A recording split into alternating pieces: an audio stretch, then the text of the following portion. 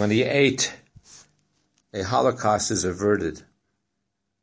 Turning to the practical problem of nullifying the danger of Haman's letters without compromising the law that a decree signed by the king was irrevocable, she rejected the idea of a new letter from the king.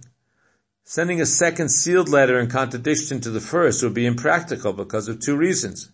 First of all, word had already leaked out that the Jews were the target of the military preparedness. The anti-Semites had already begun troubling them, creating a need for immediate action. Secondly, on the day both letters would be opened, there was no guarantee that the local rulers would not choose to obey the original letter. She therefore proposed immediately recalling the sealed letters and clearly demonstrating that the Jews had been restored to favor. There was no need to worry about violating the sacred irrevocability of the king's decree because he himself was aware that he had been duped in regard to the letter's contents. Recall of a mistaken decree would hardly constitute a compromise of irrevocability. But the king did not accept her logic regarding the irrevocability of these letters. He proposed instead to send a second letter which would serve as an explanation of the first letters. The sealed letter, to be opened on the same day as the first sealed one, would define the destruction of Jews mentioned in the first one as destruction by Jews of their enemies. The reader of both letters would at worst gain the impression that both the Jews and their enemies had been given a day to militarily square accounts, with no interference from the authorities. Along with the second sealed letter would go a second open letter, defining the preparedness mentioned in the first. It was the Jews who were to be prepared for action against their foes on Adar the 13th.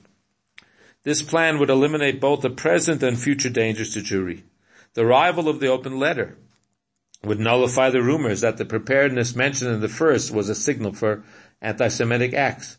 Should the original sealed letter arriving on the 13th of Adar, encourage of officials backing the anti-Jewish forces, they would recall that Haman's execution was publicly attributed to his designs against the Jews, and they would fear to meet with his fate. They would therefore conceal these documents, and no one would ever know their true contents. The king gave Mordechai and Esther permission to write these second letters in the manner most favorable to the Jews. But Mordechai waited until the messengers who had delivered the first letters had returned from their missions, because he wanted to establish the credibility of the second letters by sending them with the same agents. On the 23rd day of Sivan, the royal scribes were summoned to write these letters according to the various scripts and tongues of the realm. Mordechai ordered that letters be sent not only to the satraps, governors, and princes, but to Jewish leaders throughout the 127 lands of the realm as well. This was to demonstrate that the second letters superseded the first, since there were officials receiving them who had not received the earlier ones. Mordechai entered some subtle changes into the second letters which did not change their substance, but provided important hints for the readers.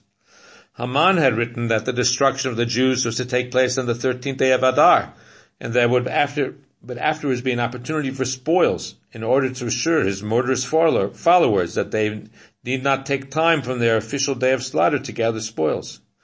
Mordechai wished, however, that the Jews avoid taking spoils, in order to show that only self-defense was their motivation. Shalom.